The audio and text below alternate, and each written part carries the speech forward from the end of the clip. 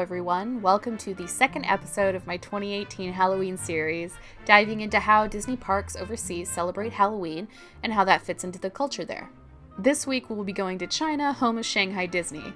The Hong Kong Disney Park will be getting its own episode for a few reasons.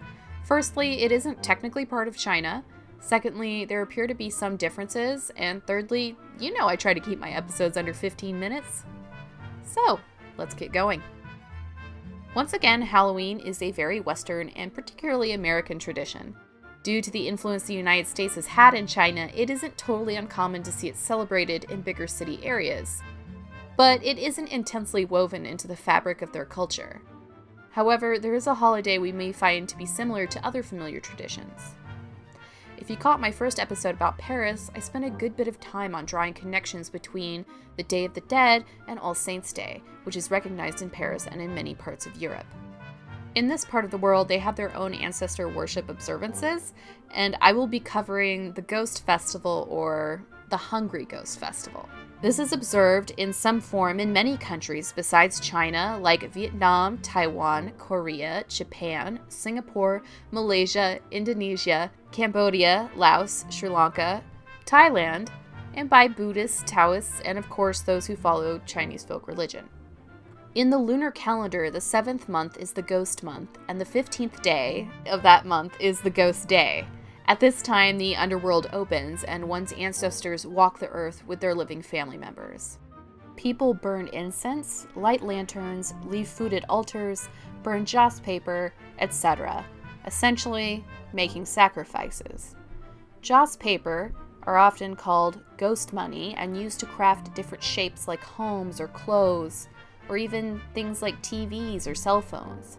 They are also used for something called hell banknotes, which are usable by their ancestors in the afterlife and often have very large denominations. The origins of this holiday lie in a Buddhist legend where, and I could not find a pronunciation for this, Moginlin, learning that his mother is starving in the underworld, seeks to relieve her torment. He traveled to offer her food, but it burst into flames before she could eat it. He went to the Buddha for advice, who told him to find 10 monks to fast and pray with him on the 15th day of the 7th moon. To explain the name, Hungry Ghost, I'm going to dive a little deeper. It is believed that all people become ghosts, but much like other beliefs, these ghosts can become weaker over time and die again. And while you can become a hungry ghost as the result of living a bad life, it can also happen because a family does not follow the traditions to venerate their ancestors.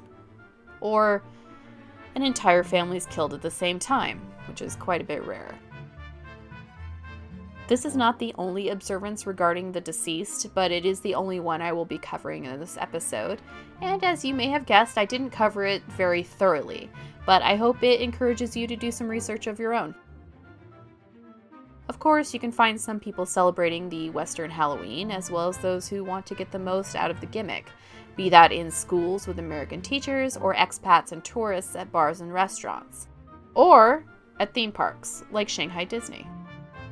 Shanghai Disney is still so new, having opened only a couple of years ago on June 16th, 2016, with the biggest castle ever, called the Enchanted Storybook Castle, dedicated to all the Disney princesses.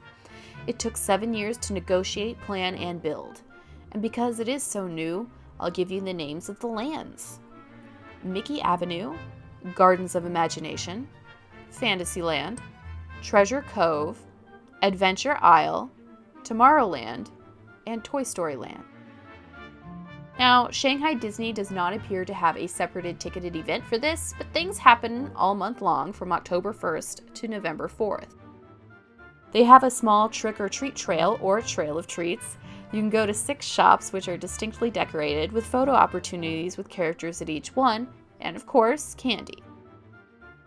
On select nights in Disneytown, which is like their downtown Disney or Disney Springs, there will be a trick-or-treat parade where kids 16 and under can go door to door to collect candy from different locations, like the World of Disney store and the Walt Disney Grand Theater. It happens essentially every weekend of the month, Friday, Saturday, and Sunday, but from Tuesday through Sunday on the week of Halloween. Also in Disneytown, on the same dates as the trick-or-treating, is a frightfully fun dance party with special lighting, dancers, a DJ, as well as special food and face painting. There is a special parade in the park, Mickey's Halloween Treat Cavalcade, featuring Disney villains. The parade opens with the classic characters in Halloween costumes. Mickey and Minnie are on their own float. They use the song Friends on the Other Side from The Princess and the Frog. Dr. Facilier is on his own float and is followed by Maleficent, Hades, and the Queen of Hearts. At the end, there is a float with Duffy, Shelley May, Gelatoni, and Stella Lou, characters rarely seen at the stateside parks. Gelatoni is my favorite, though I'm not entirely sure I'm pronouncing the name right. These characters will point out some costume guests to join them in the parade. Dr. Facilier, Maleficent, and the Queen of Hearts are face characters, but Hades isn't. It's actually a little scary. It's also strange to me that the Queen of Hearts is a face character, usually because they want to illustrate the big head, they end up in a big costume. Over at Treasure Cove, between 7 and 8 p.m., you can find cursed pirates wandering about and a pretty cool stunt show. Treasure Cove is where the amazing Pirates of the Caribbean Battle for the Sunken Treasure ride is. I won't go on because spoilers, and also because it could be its own show. But here you can find Treasure Cove Ghost Pirates, A Trial of Darkness, a stunt show starring Captain Jack Sparrow, of course.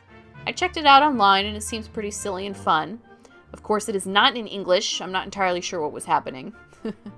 Now it seems they have a regular stunt show, not related to the Halloween celebrations, but it is different than this one. Lastly, there is the This Is Halloween dance party from 8 to 10 p.m. over at Tomorrowland Pepsi E Stage, with a live DJ, appearances from Jack and Sally from The Nightmare Before Christmas, as well as additional variety acts, which is the pretty standard Disney formula. This includes a magic show, dance performances, and even bringing guests up on stage to participate. There are Halloween-themed treats throughout the park. You can find a crispy pork burger at the Stargazer Grill with a black bun, and of course tons of sweets like pumpkin sundaes, cupcakes, and parfaits. I hope you enjoyed this episode. Keep an eye out for the rest of the month for episodes on Hong Kong and Tokyo Disney parks, as well as a very special history episode about the Skeleton Dance Silly Symphony cartoon. You can find the Main Street Telegraph on Facebook or at the website mainstreettelegraph.com, where you can find more episodes as well as blog posts. You can always email me, b@mainstreettelegraph@gmail.com. I'd love to hear from you. If you like the show, go give us a rating on iTunes. And if you really love it, tell a friend. Goodbye for now, and happy Halloween.